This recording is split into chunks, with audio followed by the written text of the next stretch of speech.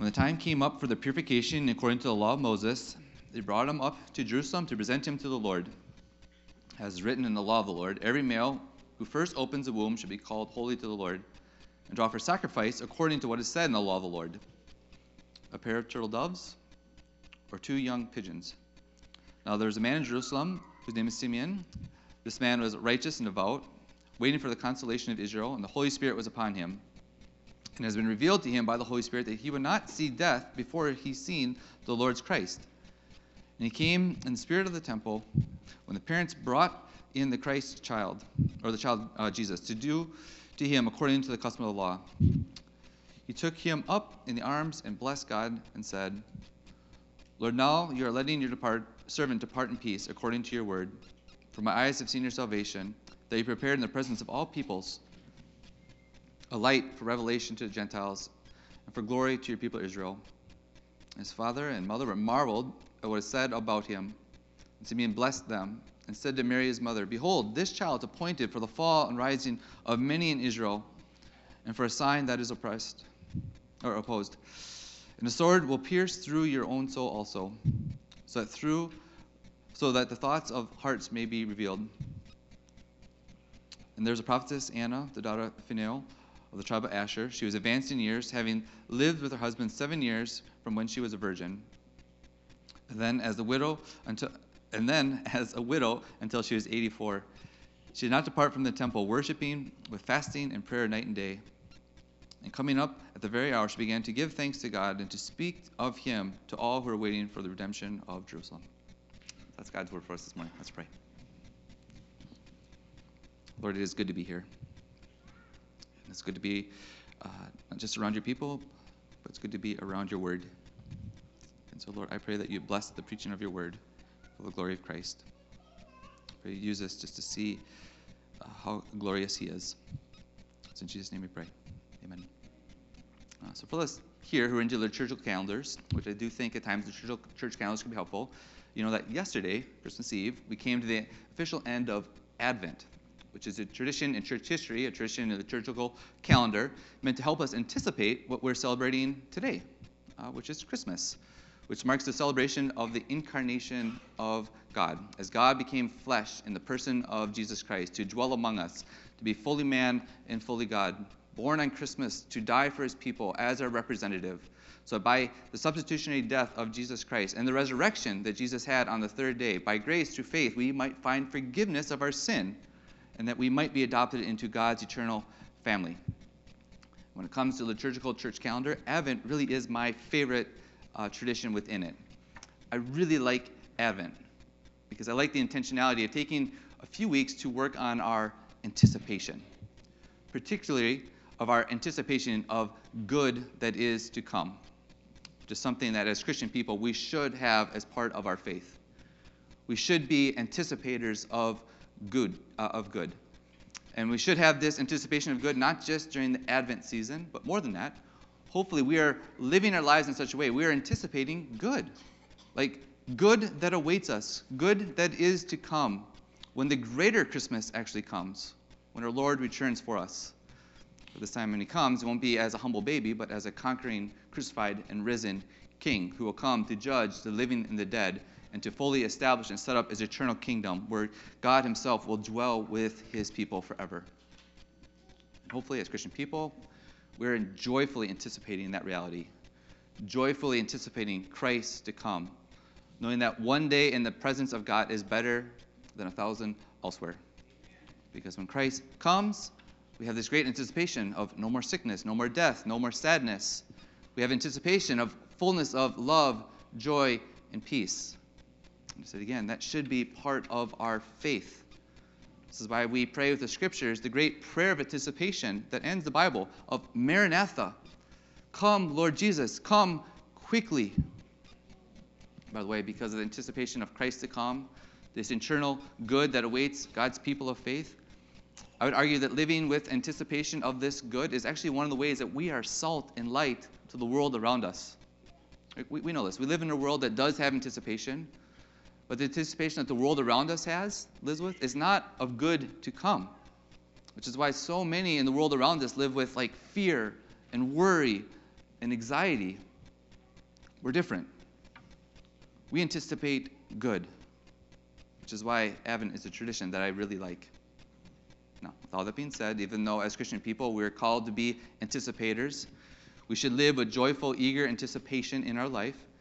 As Christian people, we're also called to be patient anticipators, who patiently wait upon the Lord, who patiently wait for him to work out his good, eternal plan. And this is actually also part of living out our faith. This brings us back to our text today, which is where we left off last week in Luke chapter 2, which is a text where we see a couple of older individuals who had to patiently wait to meet the long-anticipated Christ child. Now, just a reminder where we left off last week. So the Lord Jesus was born. He was wrapped in swaddling clothes and laid in a manger. Then shortly after his birth, we read that an angel of the Lord came to some shepherds, lowly shepherds, who were watching their flock by night in a nearby field. And as the angel came to the shepherds, he declared to them good news of great joy, that Jesus, the Savior of the world, was born. So in our text last week, after the angel declared this message, we see that the angel departed, went back to the heavenly realms, and the shepherds, they went and they sought out the Christ child in Bethlehem. And as they went to find the Christ child, they testified to all around which was revealed to them by the angel of the Lord. And they declared and testified to the Christ child because their hearts were stoked with incredible worship of God. Last week in our text, we also read, in keeping with the Old Testament custom, 8 days after his birth, our Lord was taken by his parents, Mary and Joseph, to be circumcised, where he was given the name Jesus, which means the Lord is salvation, which is the good news of great joy, that through Jesus, God saves all who humbly come to him. Now, as mentioned today, we just pick up where we left off, a passage of joyful, patient anticipation, where we see two characters who exemplified patient anticipation for us. So look back with me in the text, starting at verse 22. So verse 22, we see that Mary and Joseph sought to raise Jesus according with the Old Testament law given by Moses. So in the text, we see they took their newborn son to the temple in Jerusalem.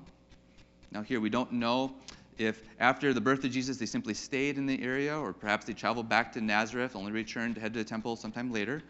But we do see that they took Jesus to the temple. And they took him to the temple for purification and for presentation before the Lord. So the purification, this is an act that parents were to do 33 days after the birth. So you can read more about this in the Old Testament book of Leviticus, chapter 12. The presentation listed in verse 23, this is part of the Old Testament law of the Lord for every firstborn son. They're to be presented before the Lord, to be called holy before the Lord, dedicated to the Lord, almost like a first fruits offering. So you can read about this in Exodus 13. Remember the story of the Passover, where the Spirit of God spared all the firstborn sons of Israel who had blood covering the doorframes. In our text, as Mary and Joseph followed and obeyed the law of God in terms of purification and presentation, we also see in verse 24 that they are also obedient to the law in terms of bringing an offering to the Lord. Leviticus 12 also details this. And we see in the passage the offering they brought with them was 2 turtle doves or 2 young pigeons. Now, let me hit pause here, just a couple things to take note of. So first, when we think about Mary and Joseph and these acts of taking Jesus to the temple, this is them seeking to fulfill the Old Testament law, right, in terms of purification, presentation, offering. And I think this communicates something to us concerning their godly character, right? They give us a good example of what it looks like to follow the Word of God. Now, if we take a step back and think about all the things that just happened to them, just in the last few months. So Mary and Joseph both were visited by angels. Mary gave birth to the long-awaited, the long-anticipated Messiah. They had incredible things happen around them that Mary was now pondering in her heart. And because all these incredible acts happening around them, happening through them, think how easy it would have been to get kind of puffed up, to start to think like the rules, the commands of God, that they're for everyone else, but now they don't apply to them. Like somehow they're above God's law. In the text, they didn't do that. Right? They stayed humble before the law of God.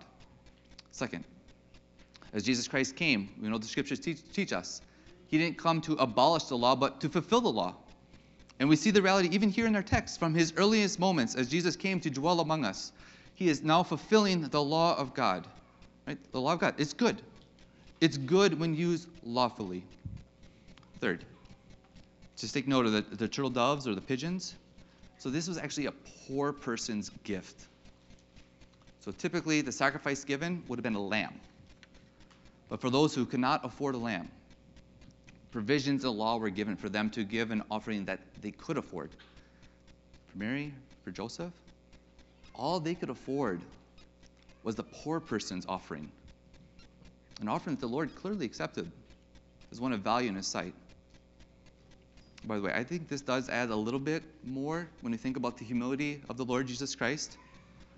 So not only was he humbly born among animals, laid in a manger on the first Christmas, but he was born to very poor parents. So no doubt, as Jesus grew in wisdom, stature, favor among all the people, he did so with all the various challenges and strains that come with poverty. In fact, Jesus' entire earthly life seemed like one where he was like extremely poor by earthly standards. And even into his ministry, he had like no place to lay his head. Even into his death, right? He died the most humble of deaths.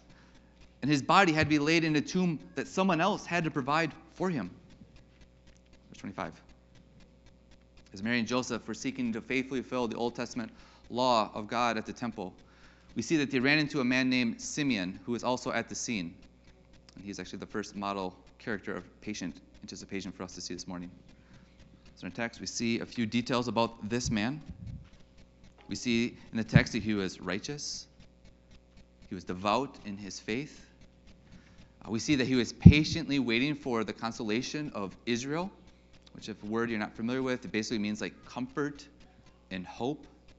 So for Simeon, that is what he is waiting for Israel to have comfort and hope, which was the promise of good news found in the Old Testament, the promise of great, incredible anticipation for God's people, for comfort and hope to come.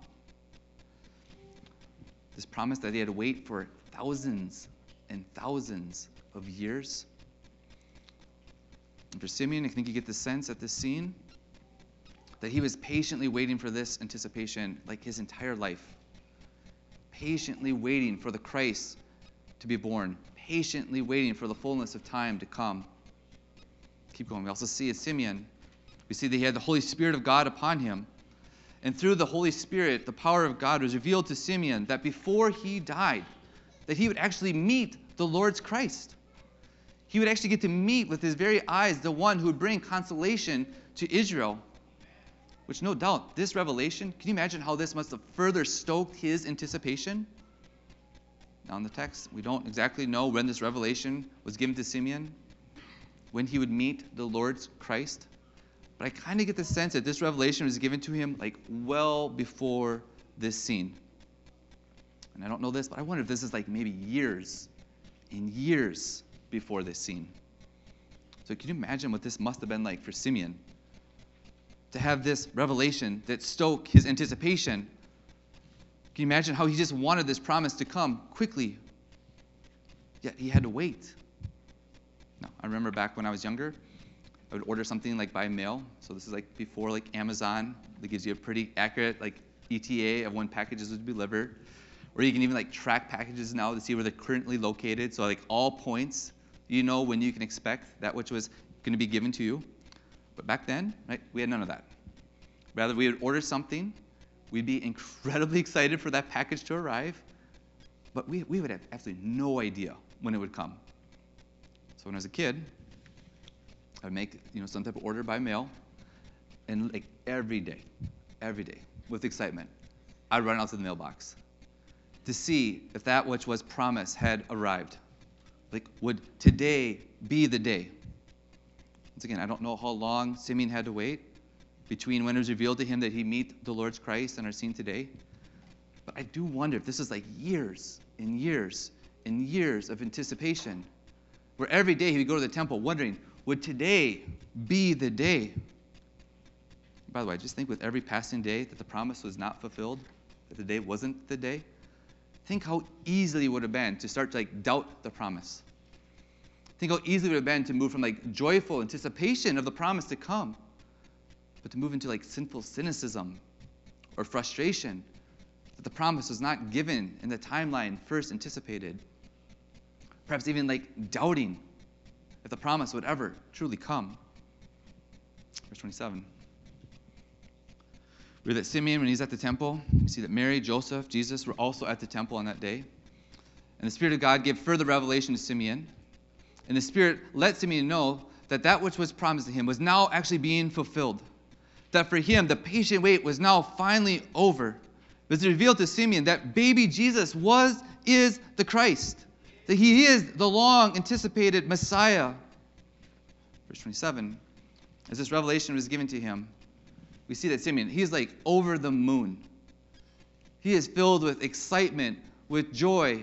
The consolation of Israel had come.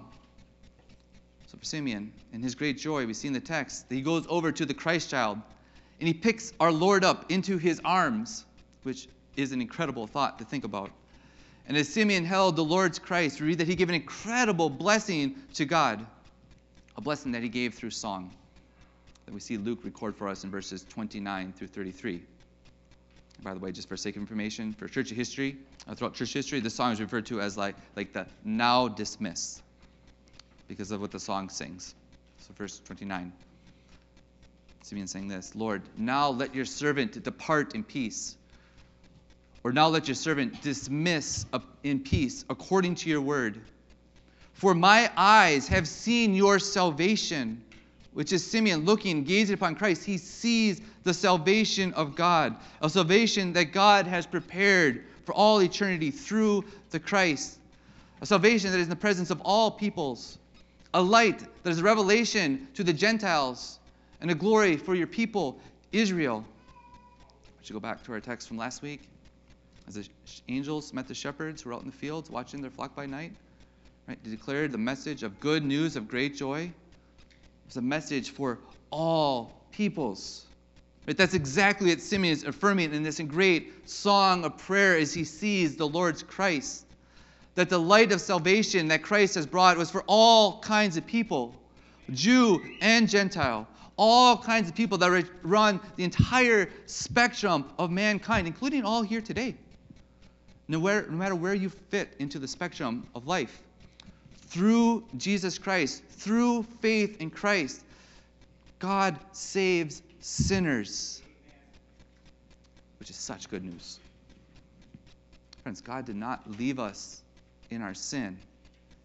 He didn't leave us dead in our trespasses, but in his incredible love, through the incarnation of his eternal Son, Jesus the Christ, God saves his people. Verse 33. As Mary and Joseph watched this incredible scene unfold, as they heard Simeon sing this great song of praise, we see that they basically stood marveling that which Jesus said about Jesus. And by the way, I was also thinking about this a little bit this week, this action here of Joseph and Mary. And this actually was kind of encouraging and challenging to me. So back up again, as mentioned, both Mary and Joseph, they had angels visit them. They were made aware that Mary would be the fulfillment of the Old Testament prophet in Isaiah of the virgin giving birth. They both experienced a great scene with the shepherds where Mary pondered everything in her heart. The last few weeks, months leading up to our scene today, they had incredible events taking place all around them. This had to be some temptation to almost become dull to God's work around them. There's all these things happening, almost dull to the things of the Christ child. Almost like these things are becoming old hat or boring or routine. Because so much is happening, almost like they're taking these things for granted. The challenge I had this text, they're still marveling. They're still finding wonder and awe what was being said about their Christ child. This wasn't dull. This wasn't routine. It said again, they continue to marvel about Jesus. By the way, friends, for those of us here who are Christians, this actually is a real part of our fight of faith. To still marvel, to still wonder, to still find awe concerning the Christ. Especially if you've been a Christian for a long time, it's really easy to start to take these things for granted. You know, even look at what we're doing like today. Like gathering together as God's people, hearing from God in His Word, right? Living in community. These things can have a way of almost becoming like boring or dull or routine to us, where we like start to take these things for granted. Friends, we must fight the good fight of faith against those feelings. We must continue to press on to find awe and wonder of all the good gifts that God gives, specifically the good gift of Jesus. 34, verse 34. As Joseph and Mary marveled, we see that Simeon now turns his focus to them, and he prayed a blessing over them, which they pause again here. This is what happens when we, like Simeon, behold Christ, like he behold Christ in the previous verses. What happens in turn, now we begin to focus on others, seek to minister others. So in the text, as Simeon seeks to minister others, he goes to Mary and Joseph, and he prays for these young parents. He also gives Mary a pretty hard word, a prophetic word for her, which is a word that I think in part is an exposition of Psalm 2, which I'll let you read on your own. And in this prophetic word, as Simeon turns and ministers to Mary and Joseph, Simeon specifically tells Mary a hard word that one day, a hard word that she's going to have to live with, anticipate, is one day this Christ child, he'd grow up, and he'd be the appointed one for the fall and rising for many in Israel. That this Christ child would be a sign that is opposed.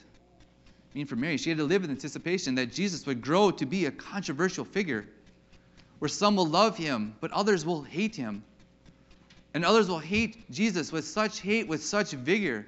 It'll feel like a sword will pierce Mary's own soul, which here I think is a reference to the cross, where Mary, the mother of our Lord, witnessed her son beaten to a bloody pulp, beaten to the point that Jesus was not even fully recognizable as a man before he was nailed to the cross.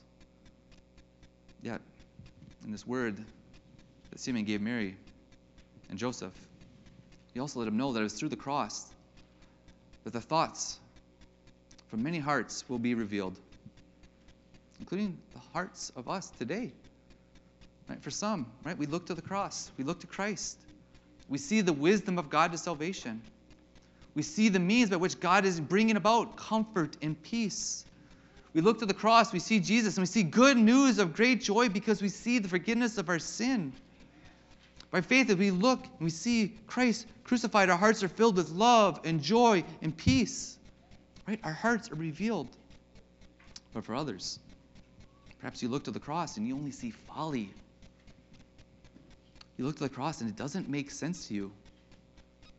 Perhaps you look to the cross and you're like, you know what? It's just not that important. Not relevant to you. So as you look to the cross, what it reveals is a heart that's hardened towards God. Friends, can I ask this Christmas morning, the Christ, the cross, what does it reveal about your heart? In our text for Simeon, this Christ child revealed a heart of great joy, joyful anticipation that he patiently waited for years to see. So for us, that's the first character. Character of joyful anticipation. Patient, joyful anticipation. Then we keep going in the text. We see there's a second character who also exemplified patient anticipation for us. We see this in verse 36. Verse 36, we see at the scene there's a prophetess, a woman named Anna who was at the temple that day. In this text, we see a little bit about her as well. She was a daughter of Phanuel. We see that she is of the tribe of Asher, which is part of the northern tribe of Israel, located next to the Mediterranean Sea. We see in the text that Anna said she was advanced in age. She was married for 7 years when she was a virgin. But in verse 37, we see that upon this scene that she was now a widow for 84 years, which means that she's probably like over 100 years old. Verse 37.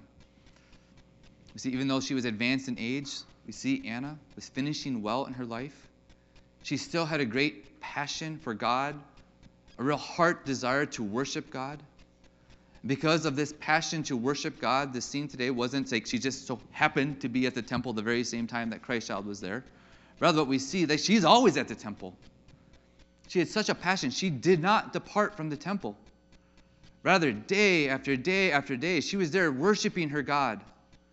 Night after night, worshiping with fasting and prayer. Now, we don't know when she started this daily practice of worship at the temple. I do think, once again, the text is wanting to see like she did this for years and years. Right? This was her practice.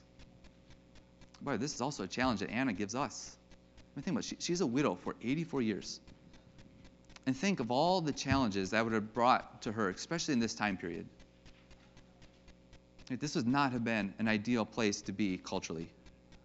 Because think how easy it would have been for Anna to curse God for keeping her in this culturally less than ideal place for a long, long time. But the challenge we see in Anna, rather than cursing God, she was worshiping God. Worshiping God with anticipation.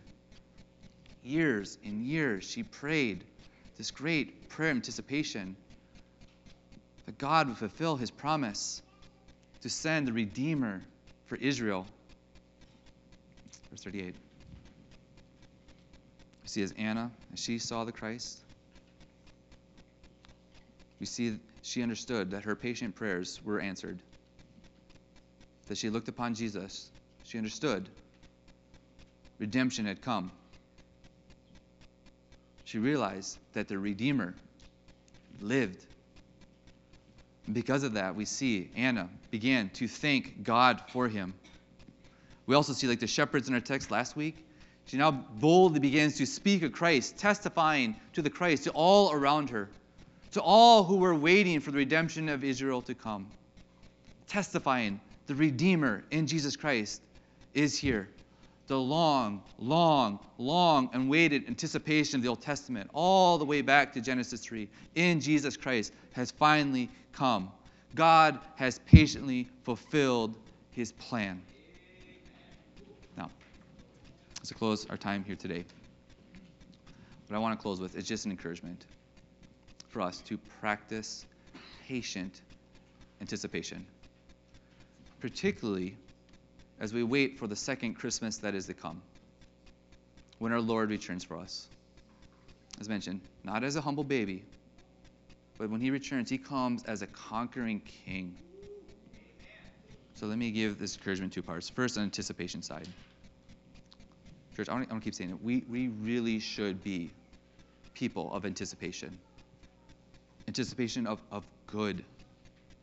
We should anticipate and we should long for the return of Christ. Right? God gave us that promise. He will return. Anticipate that promise. And he will come, and it'll be like a moment in a twinkling of an eye. Right? Long for that return. Because when Jesus returns, as mentioned, all things will be made right. When Jesus returns, all of our tears will be dried. When Jesus returns, death will be no more. And all we will know is joy and peace. That will fill our hearts forever. And friends, that's going to be so sweet. Listen, there's nothing that this life offers that can compare to how sweet that time will be. So friends, yes, long and anticipate that day when Christ will be the one who holds us in his everlasting arms. Long for that day when our hearts will fully, completely be able to worship him in spirit and truth. So friends, if I can, let me encourage you to use the many things in life.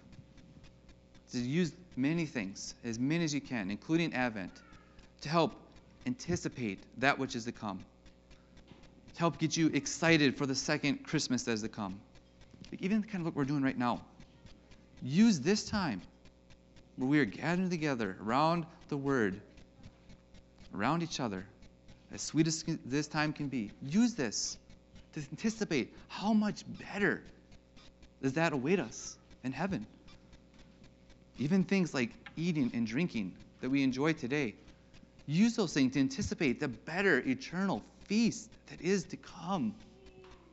Even when hard things come your way, use those things to help you to anticipate one day all those things will be removed from you. Even opening up Christmas presents. Use those things to let you anticipate the better gift, the indescribable gift that is Jesus Christ. Friends, by faith, live joyful, hopeful, eager anticipation. But at the same time, be patient and trust that the Lord, He's not slow to fulfill His promise, as some count slowness. But the Lord, He's patient towards us, not wishing that any should perish, but that all should reach repentance. So friends, be patient. Wait upon the Lord. And as we patiently wait upon Him, the model of our text is really a great model for us to follow. So patiently wait upon the Lord by seeking to follow His good commands. Never think that we're above the commands of God. Patiently wait for God to work out all the various plans that He has for you. Even if those plans have you poor or seemingly lacking, which could be more than just in financial lacking. But be patient. Be patient and continue to bring your worship to the Lord day after day after day. Be patient and continue to marvel at the things of God, specifically the things revealed to us in His Word about Jesus. Friends, be patient and minister God's Word to those around us, seeking to be a blessing that God has placed in your life.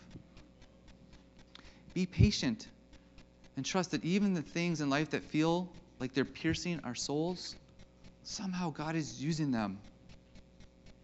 Be patient in the place that God has you, even if it's less than culturally ideal, or if it's less than your own ideal.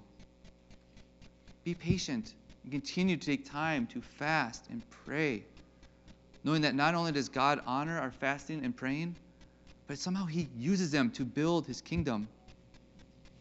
Friends, be patient and continue to testify to those around us that in Jesus, the Redeemer has come. And even though our Redeemer was crucified, He's risen from the dead. And we know that our Redeemer, He lives.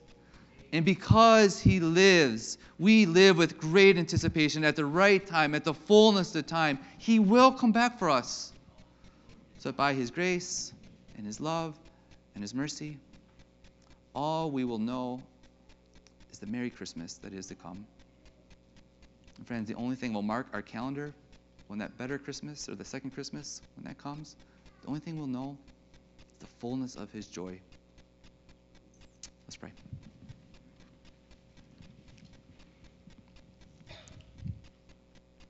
Lord, thank you so much for Jesus. Lord, I do pray that you would stoke our anticipation of being with our Lord. Lord, please help us to be patient as you work out your great plan, including the plan in each of our individual lives.